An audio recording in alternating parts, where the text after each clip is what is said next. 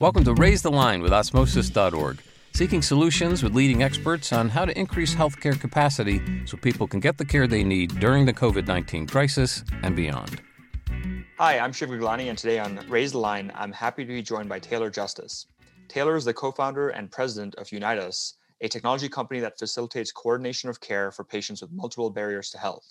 He is passionate about social issues and implementing technology and collaboration within the health, human, and social service sectors. So Taylor, thanks for taking the time to be with us today. Thanks for having me. Can you start by telling our audience a bit more about your background and some of the key points in your career?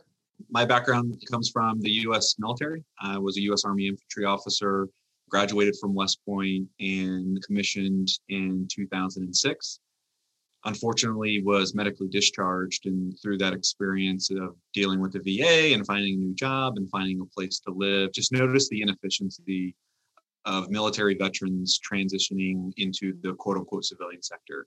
Unfortunately, didn't struggle, landed in Philadelphia, and quickly got involved with veteran nonprofit organizations as a volunteer, and realized that people were having needs across multiple sectors, and really was the spark for starting Unitus and really filling a void that we noticed in the market.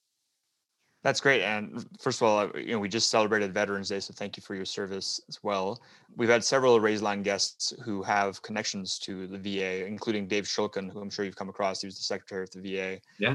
And then our chief of staff, Max, used to work for Tammy Duckworth, who I know is very passionate as a senator from Illinois for VA initiatives and issues. So can you tell us a bit more about what Unitus does besides the cursory introduction I gave at the beginning? Yeah, Unitus is a community-wide care coordination platform. And that word community is really important. Often in healthcare, we are trying to solve people's needs within the four walls of a clinical setting. But research done by Robert Wood Johnson Foundation and other academics is that 80% of someone's overall health and well-being happens in the community where they live, where they eat, with their families, their communities, everything. And Unitus really saw a void in the market as we started to move from this fee-for-service, value-based healthcare model to include human and social service agencies as part of that holistic care. And Unitus is a technology platform that connects health, human, social service organizations across public, private, nonprofit entities to securely exchange data around a shared patient, member, client, however they're defined, to ensure no one falls through the cracks. So our technology platform extends the traditional clinical care coordination network by including those human and social service agencies. That's amazing. I mean, can you give us a bit of a sense of kind of when you founded it, how many lives you reached at this point through Unitus, and then like what the secret sauce is really behind the tech-enabled approach that you've taken to helping with care coordination within the community? Unitus was founded in 2013, again, initially just focused on the veteran and military population. So myself and my fellow co-founder both had a military background. And we started to build these networks of health, human, social service agencies, again, only targeted at the veteran population, and realized that the challenges the veteran and military community face are not unique. They just happen to be this perfect petri dish of American society when you look at age, race, socioeconomic status. And the majority of organizations participating in these networks weren't just veteran serving. They were state and local government, healthcare entities, education entities that obviously service the larger population. But the commonality between all of them, they had a veteran military program. And so we saw that our platform, regardless of population or regardless of the organization and the services that they provided, could connect people to these needed services and prove that they received them. And so we expanded in 2015-16 timeframe to focus on being population agnostic and service provider agnostic. We now represent appropriate public health infrastructure in 42 plus states across the country. And the ultimate goal is that anybody that needs to connect into human, social, or healthcare services will touch, engage, or ride across Unitus in some shape or fashion. We're building appropriate public health infrastructure nationally and focusing our platform on the individual in need, whereas historically, technology solutions or government solutions are there more to support a program or an initiative, where we focus on the individual, that no matter what door they walk into, be it public, private, or nonprofit, they have access to this larger network, and again, can prove that they have received the services that they were seeking. Yeah, and one thing I love about your approach is again just understanding that people are unique, but also they live within these communities, and oftentimes they need a lot more support than just that one visit with a primary care doc every year or the regular visits with a psychiatrist. There's so many social determinants of health, which is a concept that I learned about in medical school, but we didn't really learn much about how to coordinate care between the different players on a care team. But I think that's obviously been changing. Is there any evidence that addressing social determinants of health and coordination of care actually helps improve outcomes or reduces costs in the healthcare system? Yeah, there's a lot of academic studies that have been accomplished and real world evidence-based studies that have been done. You can see them for singular service categories. So think of food, think of connecting people to transportation, where 25% of individuals are missing appointments because they don't have a way to get there. You also see groupings around particular populations. So think of maternal health, opioid addiction, food insecurity, frail and elderly. And each of those population groups have evidence-based solutions that if you can address these social determinants, it has a financial impact on the cost of healthcare, but also improving their health. And that's really what the focus area is. What there hasn't been in the market is proof of scale. And that's really where Unitas came in. And we saw an opportunity where we have a number of different product lines that we deploy. Most people know us for our flagship product, which is called Unitas Platform. So that's that community-wide care coordination platform. It's better known as kind of the mesh between systems of record. We're not going to replace an electronic health record. We're not going to replace a care management platform that a health plan might have. We're not going to replace a government's benefits and enrollments technology, but we need to integrate with them. So this mesh between systems of record allow these bigger institutions to better coordinate care around that shared individual in need. And so when you have that infrastructure, think of it as a supply chain. Now you can do a lot of really cool things on top of it. Not only can we look at the data and analytics, there's tons of data and analytics companies out there that take publicly available data from LexisNexis or somewhere else and create a social risk score or create population health data sets that allow us to look at heat maps within a particular community. No one's really looking at what's tactically happening on the ground. And so Unitas can take that publicly available data, marry it with what's happening within a community to have a very, very tight shot group of what are the needs for this individual within the community that they live and the supply that's available based on food, housing, employment, education, what we know as the social determinants. And really the scale portion of that rolls into what we're building with Unitas Payments, which creates an economic relationship between healthcare and social care. We're moving from fee for service to value-based healthcare because there is an ROI for health systems and health plans to participate and engage with these community-based organizations. We're providing the mechanism with not only connections to these organizations, but the financial incentive as well. So if I can remove moldy carpet from someone's home in an efficient and cost-effective way, I might have a better chance of treating asthma. I might have a better chance of ensuring that this person stays in that home if they have an employable wage. I make sure that someone with diabetes can adhere to a healthy food plan if they have a home to go into and a refrigerator that they can store produce and other materials. And so when we, again, think about holistic care, human and social services are operating on pen and paper, Excel sheets, the dreaded wall full of brochures. If you've ever gone into your primary care doctor, that's our referral mechanism across the country. It's not sufficient. And so bringing those human and social service agencies into the 21st century with a technology solution that's seamless, easy to use, and connects them into the behemoth that is healthcare allows us to have the infrastructure to provide that scale and provide these intervention models that allow us to, again, improve health while reducing the cost of healthcare. And so our view of the marketplace is that to truly incentivize healthcare to care about social care is it needs to impact their bottom line. And that's really what we're trying to focus on. Of how can we put human and social service agencies at the same priority level as healthcare and facilitate an economic relationship. That is fascinating. I love those examples that you provided. And, one of our other guests that we've had in the podcast is a gentleman named Dr. Sachin Jain, who, when he ran CareMore Health, initiated this collaboration with Lyft to help reduce the number of missed appointments because of transportation issues.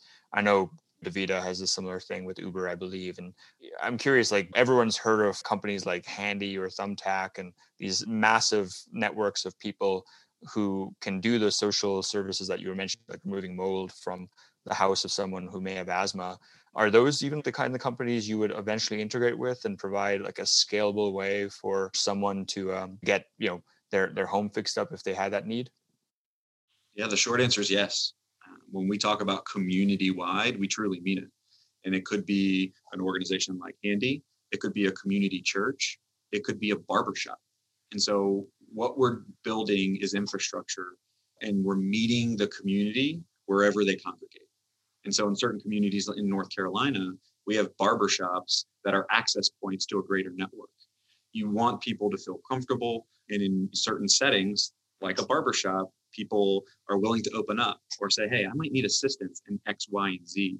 Now, that barbershop isn't necessarily going to provide food or housing or transportation, but they can connect that individual to a provider in the community. And provider here is defined as health, human, social. It's not just healthcare. And so they become a conduit. So we want to have infrastructure where, regardless of the door you walk in, regardless of the organization and the services that they provide, there is a solution or an opportunity for those organizations to participate within this greater network, because it needs to involve all sectors. Again, healthcare is almost 20% of our GDP in the country.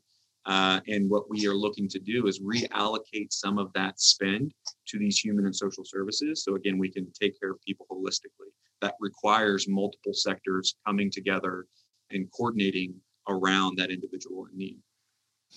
In that specific example of a barbershop, I'm curious, what's the incentive of the barbershop? I mean, obviously they care about their customers and there's a conduit there, but would they be paid for referrals? How do you get them on board with the system? Yeah, so it's not necessarily them being paid for referrals. I think it starts with what you started with, if they care about their customers. They're already talking about things that are going on in the community. Could be just general gossip, could be about a sports game, or it could be like, hey, I need assistance with X, Y, and Z. Just as they would say, hey, go to the local church, or have you tried this other organization? What we're doing is we're operationalizing that manual process or that conversation, where now that barbershop can be an access point and can easily say, hey, you need assistance because I care about you. Let me connect you to an organization that might be able to help. And it really empowers that organization to address needs as they uncover them. I think in the future, there could be potential for a barbershop to be financially incentivized. You see health plans today that are playing health systems to do social determinants of health screeners. But what if you did that in the community and provided these other organizations that have more touch points, spend more time with these individuals, and you incentivize them to ask a couple questions. Hey, do you have enough food to eat? Do you have an employable wage? Do you have a place to sleep tonight? Those are access points that will drive success, not only for healthcare, but government. And what we're trying to do, again, is extend that support network to not just be clinical support, but holistic. That's fascinating. So shifting gears a bit, we launched this podcast because of COVID. The concept of Raising the Line is how do we strengthen the healthcare system so that regardless of this pandemic or future shocks to the healthcare system, we have enough healthcare workers, we have enough social support, and clearly you're helping provide care beyond the walls of a hospital or a health system or a clinic, which is a great approach. How has COVID affected your operations at Unitas, and what do you think some of the long-term changes are going to be to Unitas and the healthcare system as a result of COVID? Yeah, I mean, there are second and third order effects of the pandemic, both clinically, like people that have it, while the death rate is relatively low, the effects of people going into the hospital are hospitals being at capacity. There are also second and third order effects in the community. And what we've seen from the pandemic is people at unprecedented levels are accessing human and social services, sometimes for the very first time, meaning they lost their job or they don't have access to childcare anymore, where they might not be able to go back to work, or you see a large number of families having to make the hard decision of one parent continuing with a full-time employment and the other one staying home to take care of the children. That creates an economic burden on that family. And so if they have to then access human and social services for food, for housing, for income assistance, our systems in states aren't set up to support that influx. And so the second and third order effects of the pandemic is the spotlight that states are now starting to see of their lack of appropriate public health infrastructure. So for Unite Us, over the past 7 to 8 months, we've had a number of states that have selected Unite Us to build the infrastructure. And we've had 15 new statewide contracts that we're building out to connect health, human, social service organizations into this common infrastructure. And so for us, it's unfortunate what the country's had to go through, but fortunate that our team was there, ready to scale, and could build out this infrastructure to address the need in real time and build what we're calling rapid response networks, really focusing on these emergency basic need providers. And so we, as a venture funded technology company that raised our last financing round 18 to 20 months ago, our team has grown 7x since then. And a majority of that has happened in the past 8 months. And it's just because the need is so great that governments, to better govern, need to have the data of what's happening tactically on the ground so that they can make better decisions and we can allocate resources to where they need to go. Just as we saw kind of the shortage of PPE and ventilators and all of the different clinical tools that were needed to address the clinical response to COVID, states are also having to do that around food and access to care, making sure that people are remaining in quarantine if they need to. And our team has been there to kind of answer that call in these 15 states. And I only see that increasing. I think moving forward in 2021 and 2022, the focus on appropriate public health infrastructure should be priority number one, because it's impossible to address all of these needs by handing somebody a phone book and saying, hey, try these resources. You need to not only know that they showed up, but that they actually received that care. And if they didn't, why? Is it because there is no capacity in that community? Is it because eligibility requirements are too stringent? Maybe we need to change some policy. But it's also, how do we allocate government dollars, philanthropic dollars, community benefit dollars? There's a lot of components that need to be addressed if we're actually going to help states move to a place of recovery. And it's hard to do that if you don't have the infrastructure. And we're starting to see, like I said, a number of states across the country that is like, okay, we need to address this and we need to address it now. It's wonderful that you guys have been there in a position ready to scale to help support more and more states dealing with these issues that I totally agree with you are going to last for many years to come, given how much unemployment there's been and psychological distress there's been in communities. Evictions obviously are at an all-time high. We are an education company. We do a lot of training for health professionals, and we've seen a dramatic increase in the demand for training up other types of care providers like nursing assistants, home health aides, obviously a lot of need for psychology and psychological health providers.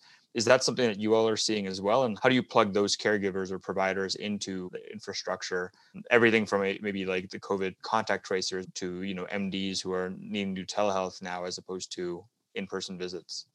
Honestly, you can replace the services that's being provided: primary care, health system, health plan, behavioral health care, food, transportation. Everybody's facing very similar issues. People that come in have these dynamic needs.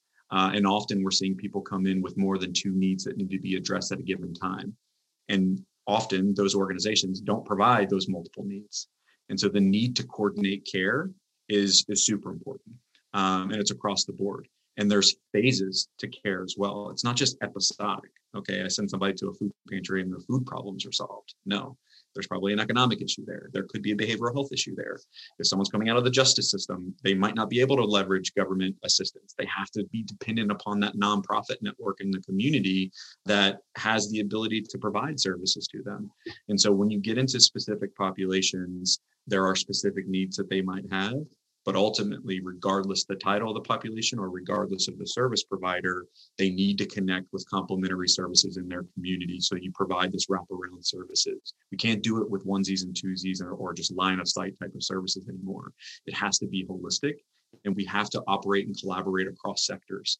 And I think that's one of the big learnings that we've seen from the pandemic is no one can do this alone.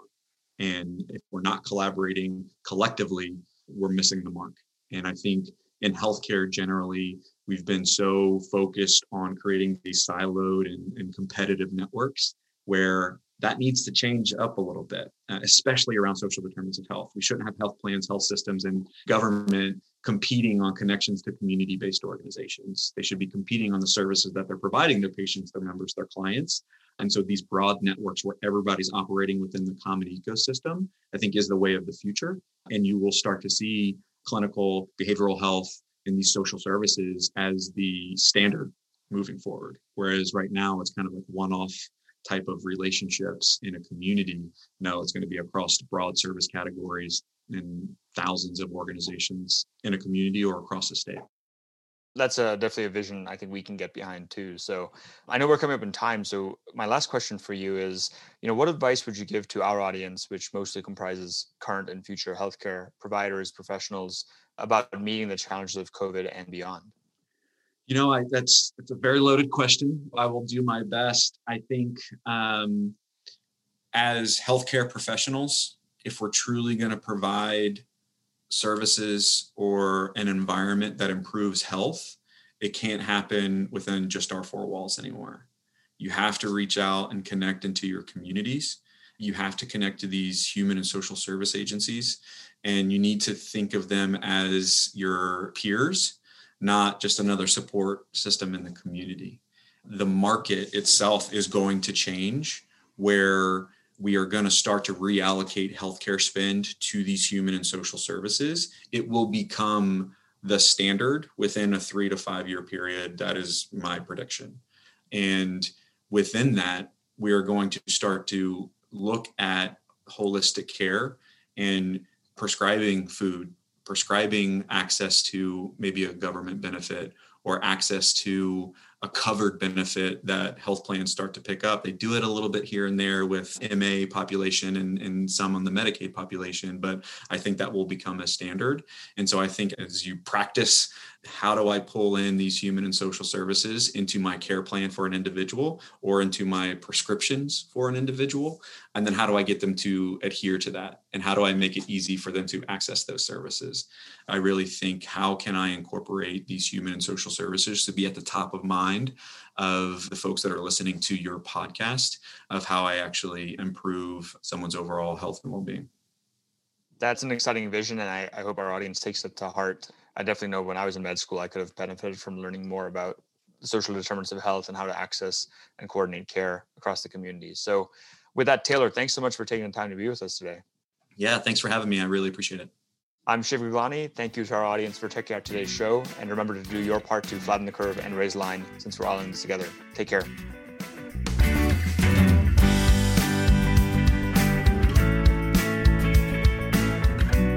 For more information on how you can help raise the line and flatten the curve, go to osmosis.org/COVID-19.